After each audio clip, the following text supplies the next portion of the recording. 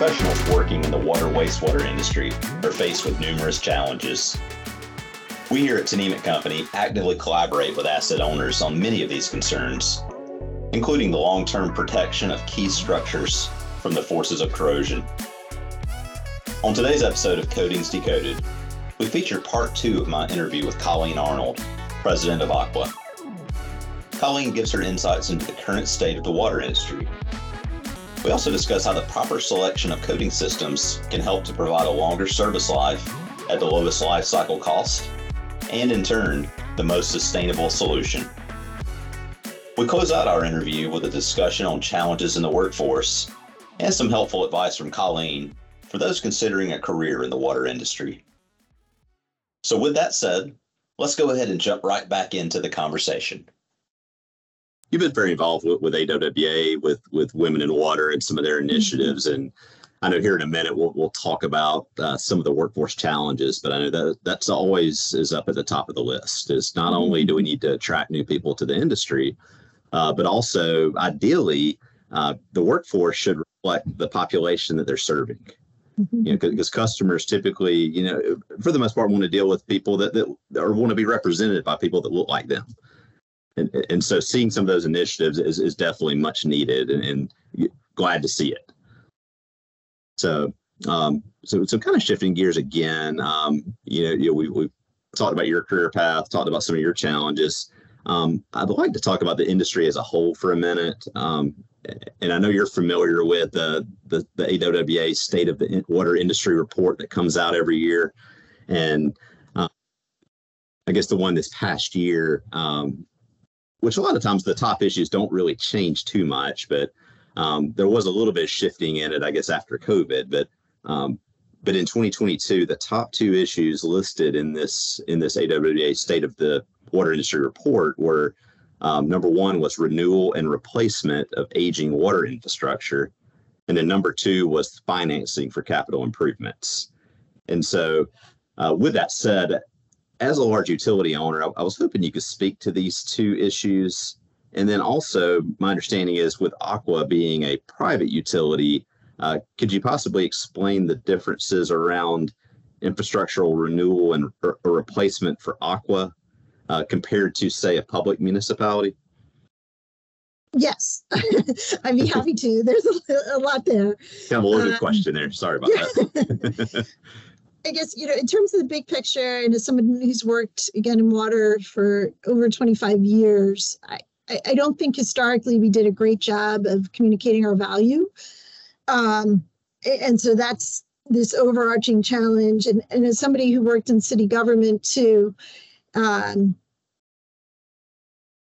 haven't always done the best job at investing and doing the maintenance, right? Like Jackson, Mississippi is an example that we could have. So the water infrastructure needs, that's all out there, right? The ASC report card, AWS, everybody knows that we have aging infrastructure and big infrastructure needs, and that we haven't necessarily kept up with it. And it's such an important issue. And on the affordability side, that's also a really big issue. And again, I get a little bit angry, maybe, or just concerned, just even for our society. Like, we haven't done a great job communicating our value, right? But when we don't have that water that comes on with the shower in the morning, or question the quality of what's coming out the tap, or you can't flush your sewer, right? Like, you're like, that's a really bad day, and you start to value it. But like, if a water bill, even thinks about getting close to $100, but we'll pay $200 for a cell phone bill or have every cable service. And so I think they're just, the aging infrastructure needs are huge. Plus, and we can talk a little bit more about this, the removing lead, which is a Biden initiative to get all lead service lines removed within 10 years. And then the new regulation around chemicals called PFAS, that's not even in these estimates yet. And so the need to invest in water, in infrastructure, and treatment with the new regs coming out, as well as just the aging failures of the mains and equipment that's there is huge. And the financing needs are going to be great. Aqua, our capital program, I manage over $600 million worth of capital investment is what we'll be doing this year. We replace up to 150 miles per main a year. So I'd be happy to talk more about what we do. Part of why I moved actually from city government to this side is the ability to get things done. And I'm not saying, this is not blanket on every city or every municipality or utility. There are so many really well-run utilities out there, but for me, it's, we're incentivized as a private, and we can talk about that a little bit more. And so being incentivized and able to earn a rate of return economically, it really drives us to do the investments and get infrastructure, have a really successful capital program that's needed. And I just find it really gratifying seeing all that we do. Municipal or government run water utility will be able to, they'll finance the capital through debt and some grants, and hopefully maybe get low interest loans through the state revolving loan fund. And then that with the regular expenses for chemicals, power, all of that is, one for one. They're not making a profit on it. And then, like I said, on the regulated utility side, and those rates either have to go through a authority board or a city council. And again, from my experience in city government, city council, and especially if the water department is within, I think it was within public works where I was, there's just a lot of education that has to go on, and city council is more, at least where I was, a little bit more interested in crime and economic development, or even potholes because they're visible. And so it was a constant education on the water, wastewater issues. And so getting rates passed was not necessarily easy. And so then on my experience here now on the regulated utility side, we're regulated by a commission. And so basically, we're a monopoly, right? You can't go out and choose another supplier. And so the commission does a really, really good job at making sure our rates are prudent and that our capital investment is prudent. And so we have to go through really vigorous rate cases that look at the investments that we want to make, and they give us, again, incentive or a rate of return for the risk that we're taking on the behalf of our shareholders to do that investment. So we're able to fund our capital program through typically, rule of thumb, it's like a 50-50 split. 50% equity or shareholder dollars, and then 50% debt financing. And then our rates, though, are determined, and again, all of making sure it's a prudent investment and not a pipe to nowhere. The utility commissions take that compact really seriously. Sure. Is that helpful? No, it is very much so. Okay. No, I appreciate you sharing that. So okay. I know in the coatings world, we don't necessarily get into the mechanism of it, Right. but I can tell you from many of our field reps and then many of market managers like myself, we're in the field quite a bit, and we'll do assessments of different infrastructure assets. And so we see the effects of corrosion, and typically Yes. we're brought in when it comes down to, hey, I've got to do something, or I've got to preserve this asset.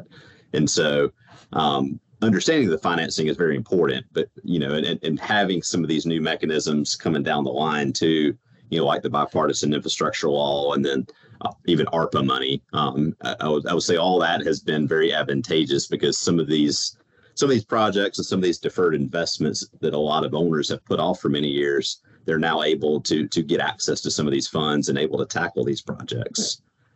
And so I would say that that's all very, very welcome to our industry. And so it is very, very important to understand how that all works, though. So I appreciate your insight there. So another thing, when you talk about AWWA, one of their big current initiatives is Water 2050. And so that for those of you listening that may not be aware of, this is an initiative that is really trying to reimagine or even imagine the future of water. And so if you go to their website, you can pull this report down. It lists out 5 key drivers. And I won't necessarily go through all of those, but one of those key drivers is sustainability. And so I would say, the organization as a whole really offers a lot of commentary on the concept of sustainability. And so I'll read this statement, which I think does a good job of setting up our conversation here. But it's a statement from their website, which states that AWWA advocates for the sustainable design, management, and operation of utilities and programs that manage or impact water resources. So for this policy statement, sustainability shall be taken to mean using resources in an economically, environmentally, and socially responsible manner. And they call this a triple bottom line approach. Mm-hmm. And that's designed to meet the needs of today without compromising the ability of future generations to meet the needs of tomorrow. And so I always like to read that verbatim. I don't want to butcher it because I feel like that's very well crafted the way they lay that out. A lot of thought into it. Yeah. Definitely. And so after saying that, I was hoping you could take a moment to discuss sustainability and maybe discuss sustainable infrastructure and what that looks like at Aqua. Yeah, no, happy to. On the sustainable infrastructure part, and as you look at the triple bottom line, like you just talked about, mm-hmm. We do believe in, taking life cycle costs into account. And so again, we have a little bit more flexibility in terms of not necessarily having to do lowest bid. So tank coatings, right? We'll use that as an example, right? Product might be a little bit more expensive up front, but if it's going to extend the life of the asset, that's the better selection. So we do believe in taking, what I would call life cycle costs, whether it's going to be, again, might be cheaper up front, but if it's going to be less efficient on energy, we'll put in a better pump because over the life of that asset, that's, that just makes more sense for our customers and is more sustainable. So we definitely do all of that. We have sustainability for us comes under like what's called like an ESG program. And again, with shareholders, a lot of investors, especially those environmentally minded that look at utilities, are really looking for us to be taking a long-term view. And so, back in the day, it used to be if you increase shareholder value, you're doing something right. But now they really want to make sure that you're not just getting profits at the expense of a longer-term view. So they're looking at what our stance is on environment, social, and governance. And so on environment, we have committed to reducing our carbon emissions by 60% by 2035. And again, this is for essential, so both the gas and the water side. On the water side, we do have flexibility on procurement of electrical supply. So we currently, in 4 of our states, Pennsylvania, Ohio, Illinois, and New Jersey, all of our power comes from renewable sources. And that was at the same price we were paying for coal fire. So it's not like we're making our customers pay more to have renewable. Again, we're always looking at energy efficiency and going towards meeting those goals. On the social side of sustainability, we already talked about this a little bit, but we have firm diversity commitments. And it's a part of, again, as a private, we do have a bonus program. It's a part of our compensation, and it's a part of our, both supplier diversity and employee diversity is we have firm commitments around that. And we don't get bonuses if we're not meeting those commitments. And those were set up, again, around representing our population, our customer population demographics. We actually got demographic data from all the counties that we serve to set our targets. And then the governance side is on, corporate governance and good practices there. Outside of Aqua, as I think of sustainability and Water 2050, and I mentioned PFAS earlier, and,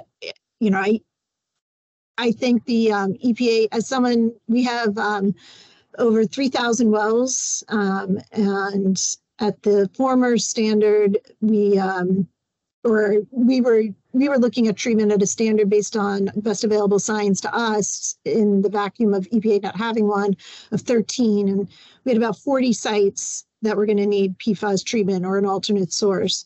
And with the new proposed standard coming in at 4 parts per trillion, that's going to maybe more than 400 sites. And EPA's cost estimates, I think, are way underestimated. Again, we've already been starting to put in treatment and have real dollars. So, for instance, you may need to expand your footprint to be able to put in the vessels. Like, they have no costs for land or easements or building extensions. It's just treatment costs. And so as we look at being able to measure more and more, and there's going to be more contaminants of emerging concern, and the thing that strikes out of me sustainability wise is that we only ingest or use for cooking, let's say rule of thumb, 10% of that. And so to treat water, use energy, treat water, spend all of those dollars that are going to be so significant, and use it to put water into your laundry or water your lawn, to me is not sustainable. And so by 2050, I think there's going to have to be a big shift in our industry. So that's me personally, not Aqua speaking, but just as we're talking about a longer term view, that's very much front of mind with me with where PFAS is right now. I appreciate that feedback on sustainability. And I tell you, when everybody first started talking about it, it was that happy buzzword that I think everybody started throwing around. And I think it took a while for people to really understand and really grasp the concept. And I can tell you, and kind of piggybacking on your comment about coatings, I've really seen that change a lot in the last few years in our industry. It's always been lowest bid, right. Lowest price per gallon. And I'd say in the last few years, we've really started seeing that shift to these longer life cycle materials, which in a lot of cases is going to give you the lowest or the longest service life, the lowest life cycle cost. And in most cases, it's going to be the most sustainable solution. And so that's been definitely a big change we've seen in the last few years there. So kind of going back, talking about the state of the water industry report, we talked about obviously the renewal and replacement of aging infrastructure and the financing challenges there. One of the things I thought was worth noting is I believe this item was number 8 on the previous year's report, and it screamed up to number 4 on the latest one, but the issue of the aging workforce and impending retirements. And so I know that the term silver tsunami gets thrown around a lot. And I don't know how old this data is, but I found something from a few years ago, and this may have changed since COVID, but it was saying that the median age of water employees is 48 years old, and that roughly 30 to 50% of the workers in the water industry will be eligible to retire in the next 5 to 10 years. And so I don't know, is that still the case, or has that even gotten worse, I guess, since COVID? Yeah, I think it has gotten worse since COVID in that we are seeing some retire earlier, through COVID. And so for us, I think it's gotten a little bit worse than even what you're hearing there. And that is probably like one of the most significant issues, or that keeps us up at night, is, having a workforce for tomorrow, right? Today and tomorrow, and we are losing a lot of years of experience. And so, those statistics resonate true for what Aqua's seeing too. Okay, with that, so can you share any best practices or maybe any insights into how you guys are dealing with this challenge?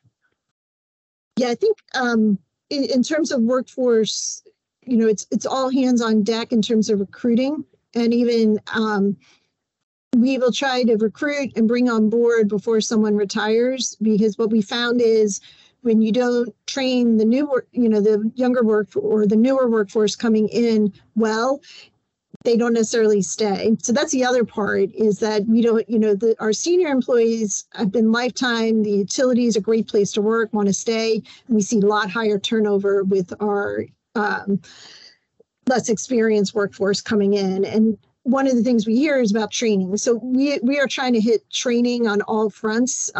Again, both like overlap, if we can do it with the person who's in the position now. Also historically, and this has been something I've seen with all the utilities I've worked with and for over the years, both as a consultant and directly, historically it was the senior operator will train the operator coming in. And, we need better documentation on that.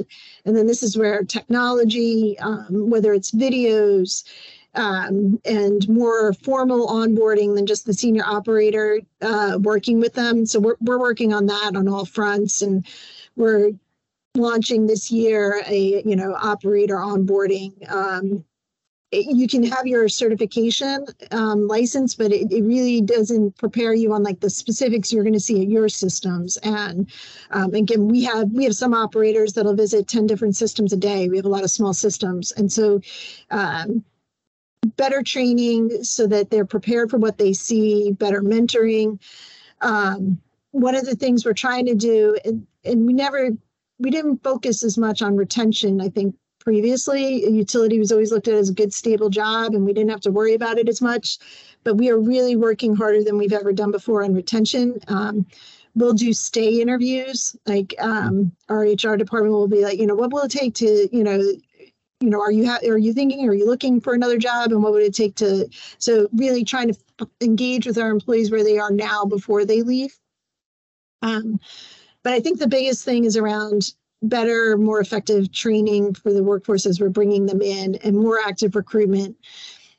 And this ties in too with us trying to have a diverse workforce that meets our demographics. And you can be tempted to like, well, we need people now and not take the extra time there. But we're piloting a couple of apprenticeship programs in our states that we think will help, help us have a funnel of employees, hopefully diverse, and we're trying to get them at the high school level and bring them on board and have a training program. Not everybody necessarily wants to go to college, so we're optimistic about that too, our apprenticeship programs.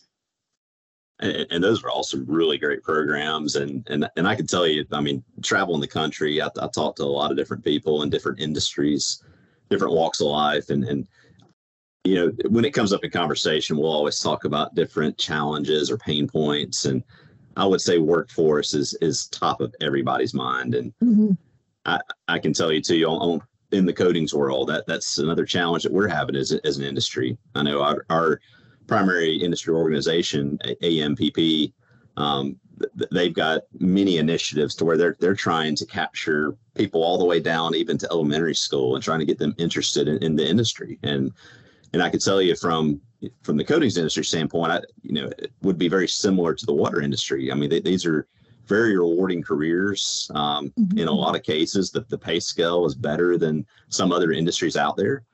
But I think it's one of those things where a lot of people coming out of school may not be thinking of our industries as being this rewarding. So that's great that you guys are doing some of those initiatives there. And then also really being intentional about training. And I think as a whole, we all have to be intentional about it, because, I was listening to another podcast earlier in the week or late last week, and they were talking about, training in the industry. And the guy that was being interviewed was talking about how he was trained. And he said it was a lot of basically do as I say, and they weren't necessarily breaking it down and really teaching them how to do the act or whatever the duty was. It was basically, hey, you do it exactly this way.